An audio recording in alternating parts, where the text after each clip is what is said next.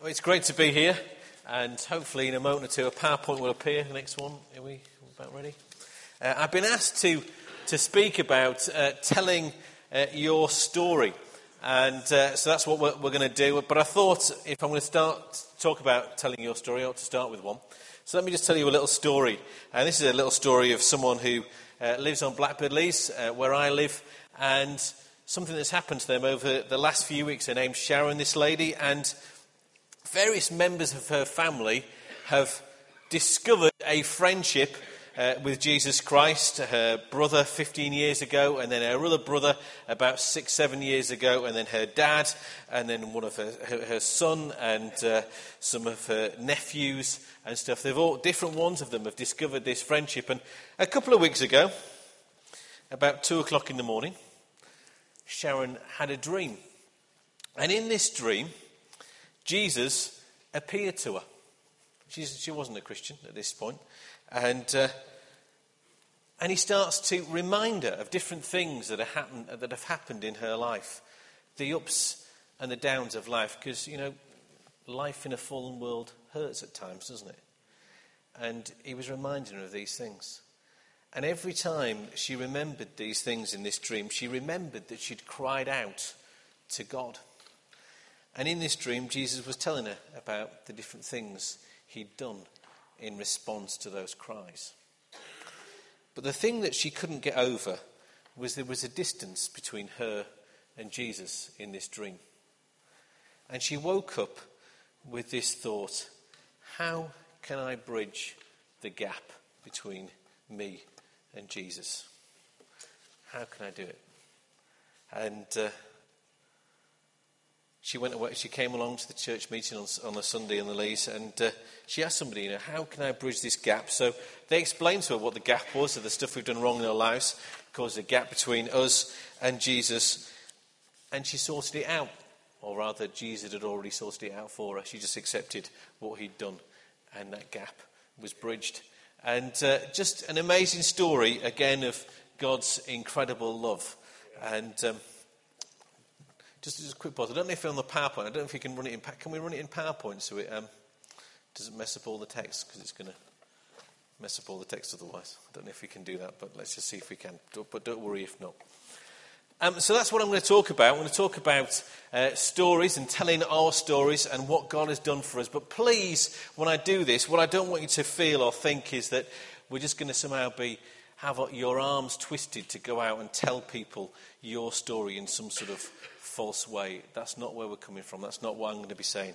This is about just living life, just as Steve was saying and said that Danny and Danny was saying as well, that it's about living life normally, and just out as we're living life normally, letting what God has done in our lives just flow out as we talk to other people who are our friends. So we're going to think about 3 F's in a little while, if we can hit the next one, which is freedom, friendship and flavour.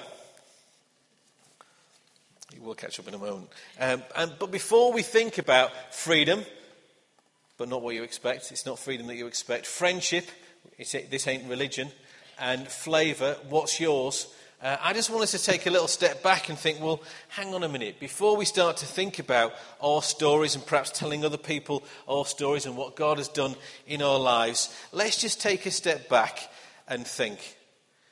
Because, as I've said, what I'm not talking about is somehow trying to bash people to go and do some evangelism or anything like that. So chill out, guys. Let's just chill out. What we're talking about is just thinking back about what God has done in our lives and being amazed by his love. First and foremost, it's about being amazed. I read this the other day. It might hopefully come up on the next slide. To understand God and his plan for salvation, we must remember that everything flows from his love for his creation and his love for men and women made in his image. His primary goal is the reconciliation of people to himself. He does not talk about judgment now, but reserves it for the end of the age. Before being a God who judges, he is a God who saves. Before being a God who judges, he is a God who saves. I love the verse towards the end of the story. You'll find it in John chapter 4. There's a story of Jesus going through Samaria, and he meets this woman at the well, and there's a sort of a conversation between them, and he has this incredible word of knowledge for her. She goes off. The villagers come to meet this guy who this woman has said has told her everything she ever did. He just actually told her one particular thing about her life, but she's so astounded by this that she goes off, gets to the village, and they persuade Jesus to stay with them for 2 days. And right at the end, these villagers turn to this woman and say, you know what, we don't just believe that this guy is the real deal because of what you've told us. We've heard it for ourselves, and we know this man really is the saviour of the world. Yeah. And he is.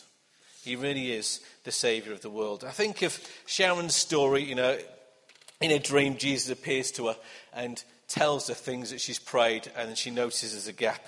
It's amazing, isn't it? Absolutely incredible that he could do that. Or there's a lady called Leslie, some of you may have heard her story, who's a very close friend of Kate's and mine on Blackbird Leys, and her son was dying of cancer.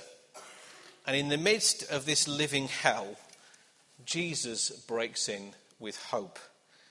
And it isn't some sort of candy floss, garbagey, fluffy sort of hope.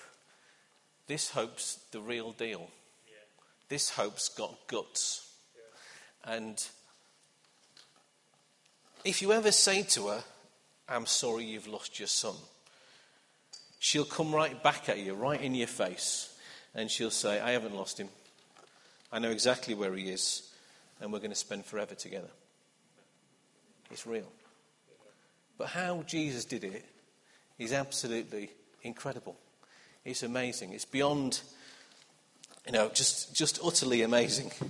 Or there's a guy called Bill who's one of our friends, and his wife was diagnosed with MS and went into depression and started to overdose. And he would come home, he was a postman, he would come home from work, and every time he'd come home, when he came home, if she wasn't at home, he would just get back in the car and drive around to the hospital because he knew where she'd be. She'd be in casualty, having her stomach pumped out again.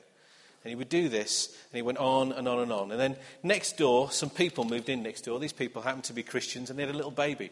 And Janet fell in love with this little baby and would go around their house all the time, but couldn't get over the sense of peace that was in their home. And she eventually sort of did an Alpha course and discovered what this peace was really all about and asked God into her life. And her life was transformed. And she stopped taking the overdoses. And Bill couldn't get over this. And for him, God had saved his wife's life. And he would go to work, and sometimes in the banter at work between the postmen, somebody would start taking the mick of a church or something like that. And he would stick up for the church. Say, you know what, you don't know what you're talking about. You're talking a load of rubbish. I know what the real deal is like, and it's not like that, he would say. But he wasn't a Christian. And then 5 years ago, I remember him phoning me up because Janet was in hospital with an angina attack.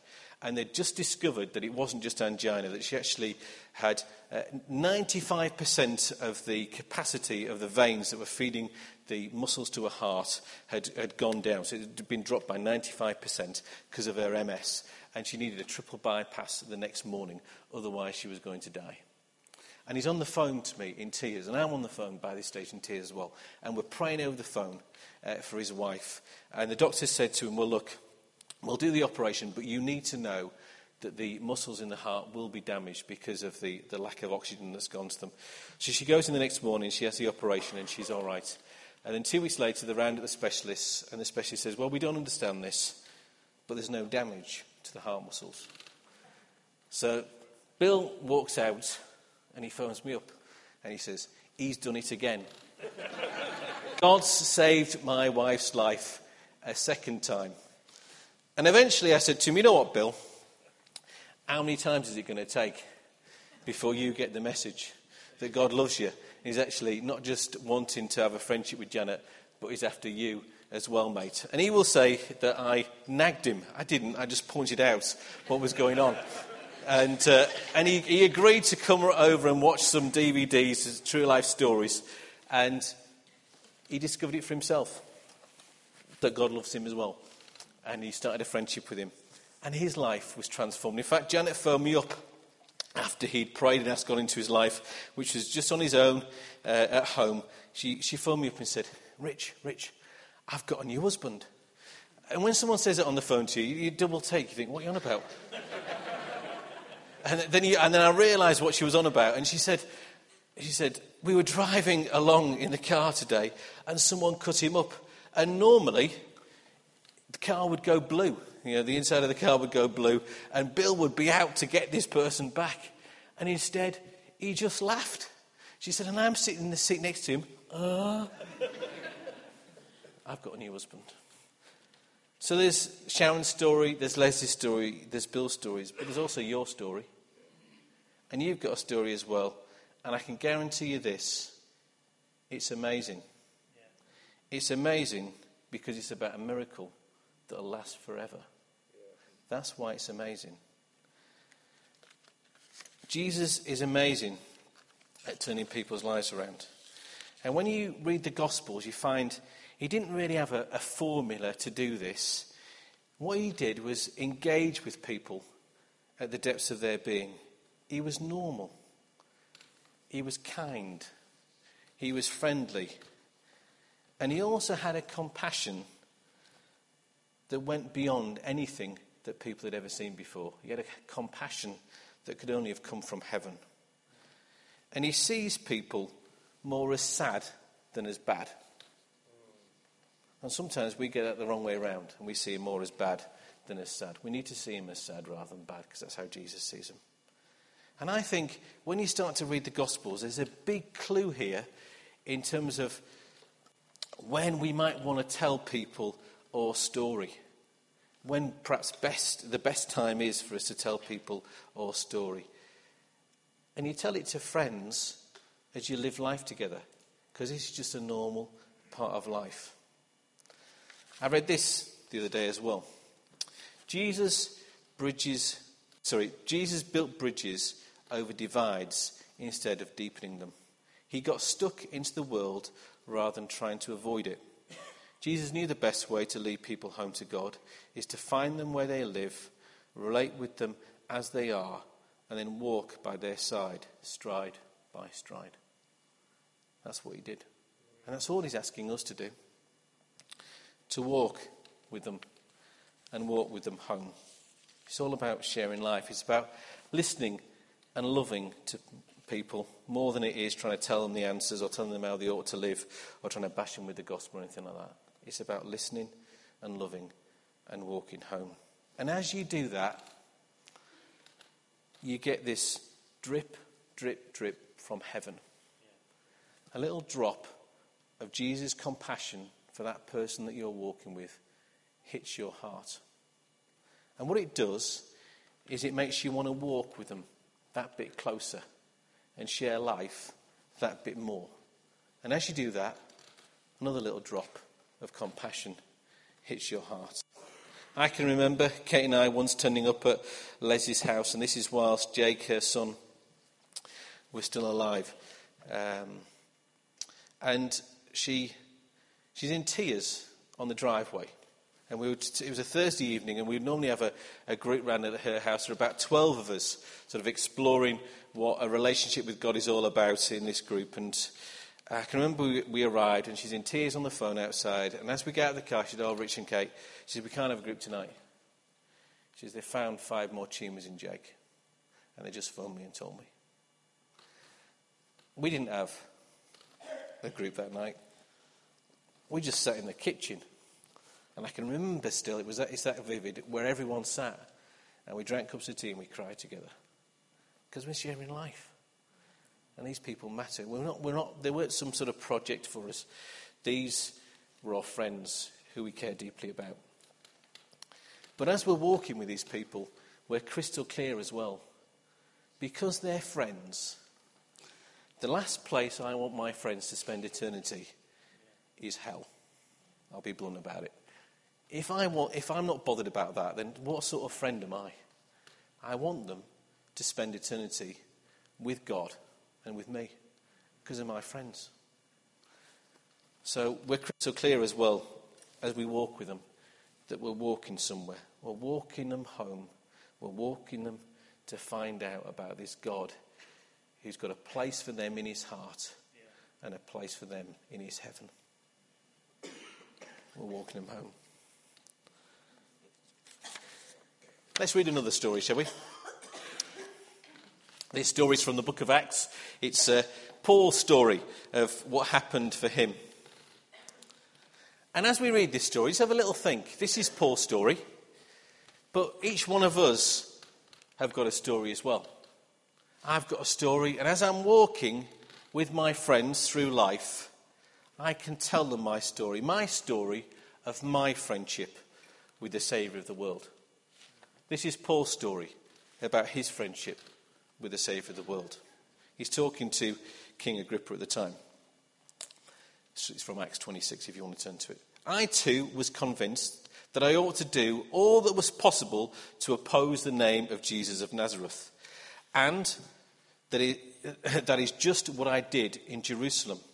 On the authority of the chief priests, I put many of the Lord's people in prison. And when they were put to death, I cast my vote against them. Many a time I went from one synagogue to the other to have them punished. And I tried to force them to blaspheme. I was so obsessed with persecuting them that I even hunted them down in foreign cities. On one of these journeys, I was going to Damascus with the authority and commission of the chief priests. About noon, King Agrippa, as I was on the road, I saw a light from heaven, brighter than the sun, blazing around me and my companions. We all fell to the ground, and I heard a voice saying to me in Aramaic, "Saul, Saul, why do you persecute me? It is hard for you to kick against the goats." Then I asked, "Who are you, Lord?" "I am Jesus, whom you are persecuting," the Lord replied. "Now get up and stand on your feet. I have appeared to you to appoint you as a servant and as a witness of what you have seen and will see of me. I will rescue you from your own people and from the Gentiles. I am sending you to them to open their eyes and turn them from darkness to light and from the power of Satan to God, so that they may receive forgiveness of sins and a place among those who are sanctified by faith in me." You find that Paul tells his story at different times. He tells it a couple of times in Acts. He tells it in 3 of his letters. And it's the same story, but it's a different length each time, and it's perhaps got a little bit of a different emphasis. But what it isn't is some sort of mechanical thing that he just trots out. This is a real, living story. This is personal. It's about him. What's more, it's about him and his friendship with Jesus. And there's a flavour to it, and we'll touch that a little bit later. And I think stories like that are hugely powerful, hugely helpful for people to understand what God is really like. They're interesting for starters, and people are nosy, aren't they? Let's face it, most of us are nosy, and we like to hear people's stories. It's possible for any of us to tell other people these sort of stories because we've got one of our own. It opens up the conversations about what God's really like. It emphasises the truth, and this is really important, that what we're talking about and what we've discovered is not some sort of religion. It's not some list of rules of the do's and don'ts. It's a real, living relationship with a God who loves us. And it's yours. This is your story. It's personal. It's living. It's undeniable. It's powerful. I said at the start we'd just look briefly at 3 F's. So let's have a look at these 3 F's. The first one is be free. Be free. Please, please, please be free of any sense of obligation that you have to go and do evangelism. You don't. Just live life. And just let the life and the love that God's put in you flow naturally. Just let your friendships with other people flow naturally. And as you do, and as you're just being yourself, as you're just being warm and relaxed and normal and listening to your friends as well, you'll find there are times when you can talk to them about life and the spiritual side of life, because it's just a normal part of our lives, isn't it? It's not some sort of little box over here. This is a normal part of our lives, and we can just talk about it. You'll find that as you're doing this, as you relax, it just kind of flows at times, that you can tell them a little bit about your story. Sometimes you can tell them the whole lot. Other times you just tell them a little bit. And it's over a series of conversations that more of your story comes out. There's no pressure. It's just normal and natural. But I think sometimes what we do is we get kind of like, it's a bit like, Wurzel Gummidge. Anyone can remember Wurzel Gummidge? This is showing my age now. He used to be on a Sunday afternoon on the telly, didn't he? John Pertwee, yeah? And he had these different heads, didn't he? So depending on what he did, he would take off the one turnip head and put on, because he was a scarecrow. Before you think this is a bit weird, right? He was a scarecrow, right? So he would take off one turnip head and he would put another turnip head on to do a different job, right? We do that with evangelism. We have an evangelism head, and some of us do anyway. Some of us try and leave it in a box so we don't do any of it. But if we do get it out of a box, we take off our normal head and we put this evangelism head on and we go all religious and intense. Then we wonder why people get put off. So we take it off and we put it in the box and think, well, I'm not taking that out again. That didn't work. That's not what it's about. It's just about being normal and just letting normal life flow and just chatting to people normally about part of our lives, an integral part of our lives, that is having Jesus Christ as our Saviour and as our friend, and having a hope that surpasses anything else that's going. Yeah. It's just normal. It's just normal. So please be free. You can be normal. Just share life together. Second F. You see, because I'm now working at a Bible college, I thought, well, all these preachers, they have 3 points, don't they? And they all begin with the same letter. So I hope you're impressed, I worked really hard on getting 3 Fs. For about 2 days, I only had 2. And I thought, well, this isn't proper, is it? It's not a proper preaching. I need 3. So it took me ages. And fortunately, I felt God speak to me, so it got me 3 Fs. But for ages, I was quite stressed by it, actually. I only had 2 Fs. So my second F is about friendship. Talk friendship. And what I mean by this is talk about a friendship with Jesus Christ, because that's what it is. You're not talking, when you're telling your story, you're not really talking about your life and your incredible list of achievements that you've got. You're not really talking so much about the past, although that comes in a little bit. You're talking about Jesus Christ and the difference he's made for you, because he's alive and you know him as your Saviour and as your friend. And it just flows. You just talk about him. And when you're talking this way, this is so important, you're talking relationship and not religion. Most people, understandably, do not find religion a particularly attractive prospect, because most people see it as a big, heavy burden you have to carry around of all the do's and don'ts you're supposed to do, and the things you're meant to do and the things you're not allowed to do. And if you keep all these things that you are meant to do and don't do any of the things you're not allowed to do, then maybe you can get enough brownie points with God that you make it. But all the time you're carrying this weight around, and they know that actually what it does is it creates a fear and uncertainty. Will I ever make it? And this little nagging doubt in the back of your mind, no, I probably won't, because I'm not good enough, and I know deep down I'm not good enough. So they see it like that, and they think, well, why would I want that? And then what's more, they look around at people who they think are religious and think, well, they're a bunch of hypocrites anyway, so why would I want to be like that? So religion is not a particularly attractive prospect for most people. But the possibility of a friendship with God, for a lot of people, is enormously attractive. A lot of people now do believe there's a spiritual side to life.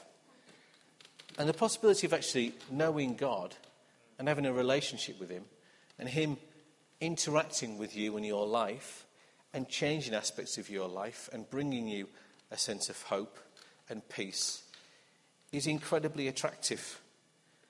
And that's what we've got, guys. We've got relationship. We ain't got religion.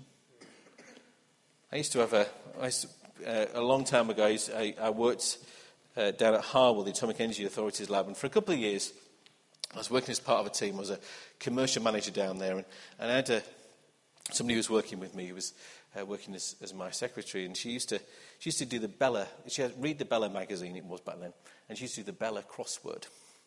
And every now and again, she'd shout over in the office, "Hey, if it was one question she was stuck on, hey, Rich," this is at lunchtime, "you're religious, aren't you? What's the answer to this one then?" And she would come out with this question. And I always used to say to her, "You know what? I'm not religious, and I hope I never will be. But I do have a friendship with God." And we used to talk a bit about it, but she always used to think I was religious. But we're not, we're not religious. It's about relationship. So just pause for a sec. Let's just hit the pause button. If you just hit the pause button for a sec, just think for a moment, just on your own, think for a moment. What do you think? Do you see Christianity as a friendship, or do you see it as a religion? Because actually, this is really important. I'd like to suggest to you, if you think of it more as a religion than a relationship and a friendship, you might have missed it a little bit. So just pause for a second, just think. And think about how you talk to other people about your faith. Do you talk more about it being a friendship or a religion? Just hit the pause button for a sec. Okay, Steve asked earlier for people to put their hands up if they become Christians before the age of 14. I didn't look around, but I'm guessing from his reaction that quite a few of us put our hands up. And that's true for quite a lot of people, that they became Christians quite young. I became Christians actually when I was 20. And for those of us that have become Christians and can remember what life was like before, when we tell our story, just here's a little tip. What does it look like? Well, you can talk about then, what was life like then, before you had this friendship with Jesus Christ. How and why? How did you become a Christian and why? It's important to talk about why. What was the motivations? What was really going on in your heart? And then the bit that often people miss out when we tell people our stories is now. Well, what are the benefits? What's the difference that God's made? Or if you were little when you were saved and you can't remember that far back, you can't remember what life was like before you were a Christian, then here's another little sort of structure you can use. You can talk about that you've known him from your earliest days. You can talk about how he's kept you, how he's been faithful to you, how he's stuck by you, how he's walked with you. And you can also talk about the benefits, the things that he's done for you, the difference that he's made in your life. So let's just hit the pause button just one more time, another time. We'll hit it one more time after this as well. And ask yourself this question. If you're talking to somebody, what would you say are the differences that knowing Jesus Christ as a friend have made in your life? What are the differences? What are the benefits? Just have a think for a minute. For me, well, I never thought that God existed. I used to be an atheist. I'm not now. I was wrong. But I used to be an atheist, and I went to college, and between my first and second year, one of my friends at college became a Christian unbeknown to me, and he came back at the start of our second year to announce to everybody that he'd joined the God Squad and that he'd become a Christian. I had never met anybody who had become a Christian. And I thought he had lost his marbles, actually. I thought he'd gone completely mad. And he was okay as a friend in our first year before he was a Christian. But he was a bit sarcastic, and he was one of these people that when you're having a conversation with him, at different times you sort of take the mick in a way that was a bit more than just having a bit of banter. It had a bit of an edge to it. So he was sort of a friend, but wasn't really. But this aspect of his character disappeared. And I thought he was just being nice and pious because he'd got religion and he'd become a Christian, whatever that meant. But this change in him carried on. And bit by bit, he changed more and more. And he became actually my best friend when I was at college. But what bugged me, what I couldn't understand, was it seemed to me like this change was going on from the inside out. I couldn't get that. I couldn't get how somebody could change from the inside out. This was not something he was putting on. This really was a genuine change. And he introduced me to other Christians. And to be honest, they annoyed me. They annoyed me because they were contented. They had a sense of peace about them. But the thing that really bugged me was they had a sense of purpose about them as well. They would talk about their life counting for something and some sense of purpose. Now, I was 20 years old at the time, and if someone had said to me, deep down, well, what do you want? Well, I'd say, well, actually, I want a sense of purpose in my life. I don't really know what life is about. And these guys talked like they did, and what's more, like they'd found it. And that was, really quite annoying. And but I did decide, as a result of this, that I might as well explore it, because I had nothing to lose. So I started to read some books that these guys would give me, and I actually went and bought some myself and started to read books. And after a few months, I agreed to go to a church meeting with them, having never been to anything like any church like this. And it was a church similar to this. And I walked in, and these guys started to sing, and I felt something in the atmosphere. And it was more than just their singing, and it was more than just their mutual affection for one another. There was like a love in the atmosphere. I later realised it was the presence of God, but I'd never felt that before. And I found it, quite scary, really. Just I couldn't understand what this was, but it did make me think. I remember sitting there and quietly swearing to myself, oh, beep, these guys might be right. So I decided that if I was going to really find out about this, then since it was called Christianity, it would seem logical to me. I was a scientist, so it would seem logical to me that this guy, Jesus Christ, that this thing was named after, ought to have some of the answers. So I started to explore about him and think about him a little bit. And I came to the conclusion that he was more than a good man, which is what I've been led to believe. That he was actually more than that. Way, way more than that. That he actually offered me a real friendship with God. And he actually offered me a real sense of purpose for my life. And he offered me a way that I could get around and beyond all the stuff that I felt bad and guilty about in my life that I couldn't do anything about. So I asked him into my life. I went for it. And it changed my life completely. I can tell you when it happened. It happened at 9:05 in the morning on the 20th of February 1987. And you can work out, I was nearly 21, so you can work out how old I am, and you'll be amazed thinking, Corey looks a lot younger than that, doesn't he? Yeah, no, don't laugh, it wasn't a joke, it was serious. And but what it did was it really did change my life. And this purpose that these guys had talked about that used to annoy me, wow. What purpose? That you could see God drawing close to people. That you could see him bringing real hope in the darkest situations where people have no answers, but God can break in. You can see lives turned around. And you can see it over and over and over again. And that this purpose is a purpose that's beyond today. It's a purpose that's beyond this life.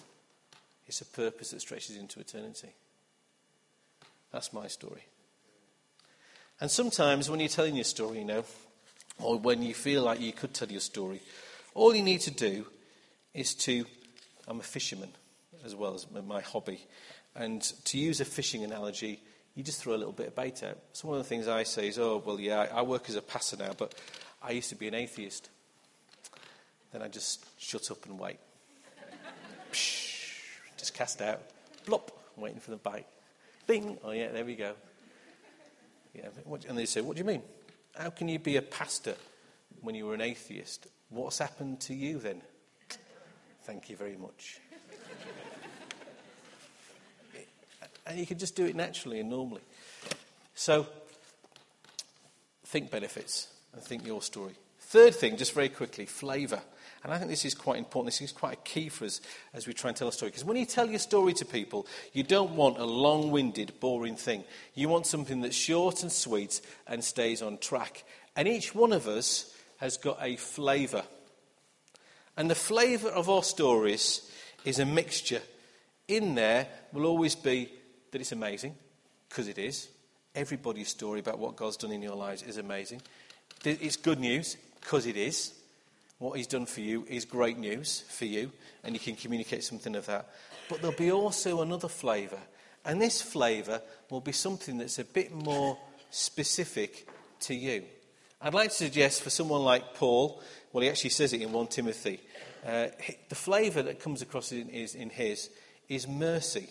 God's incredible mercy to this guy who went around killing Christians. That's what his job was before he became a Christian. He was a Christian killer before he became a Christian. This incredible mercy. For Leslie, this lady that I told you the story, her flavour is hope. I've got a hope that goes beyond the grave. I'm going to see my son again, and we're going to spend forever together.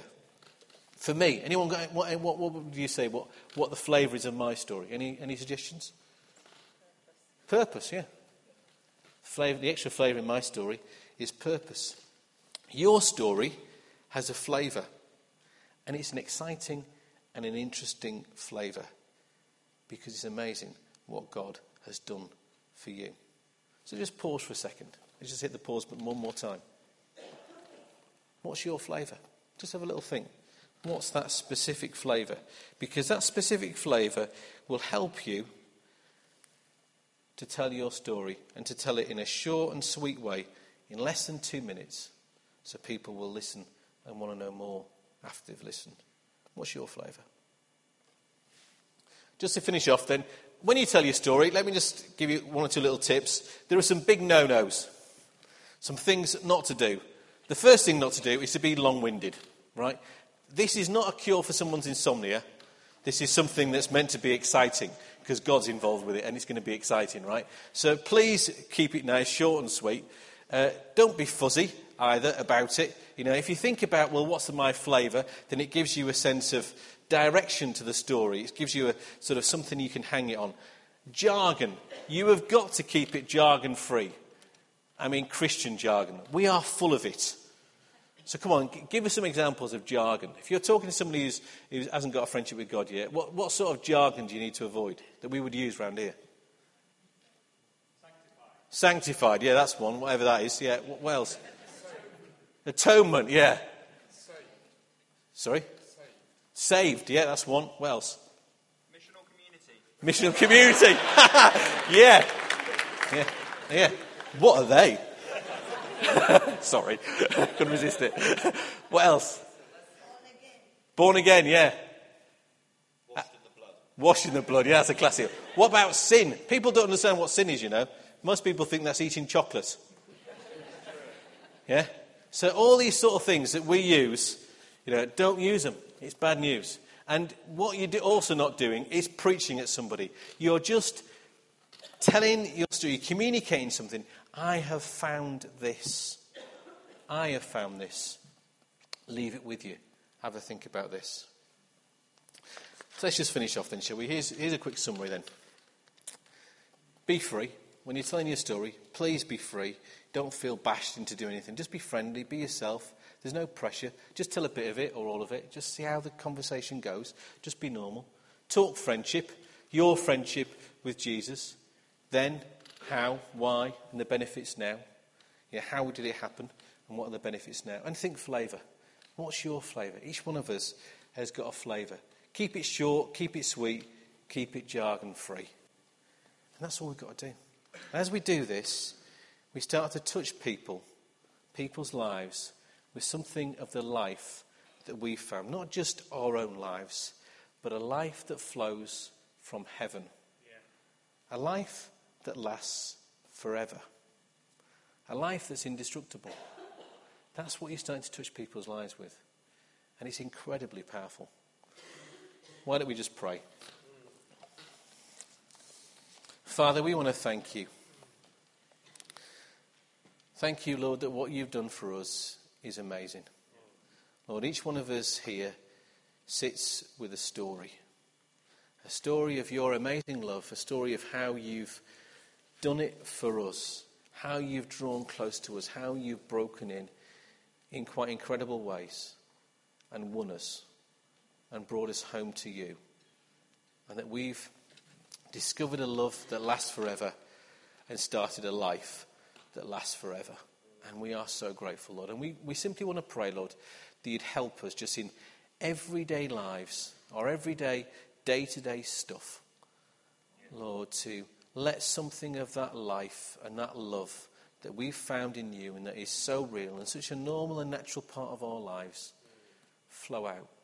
Lord, would you help us to let it flow out to other people? I want to pray, Lord, this week that we'd have the chance just to tell somebody a little bit of that life and that love that we've found for ourselves. Lord, would you open the doors for us so that we can touch other people with the life and the love that you have filled us with, Lord. Thank you. Amen.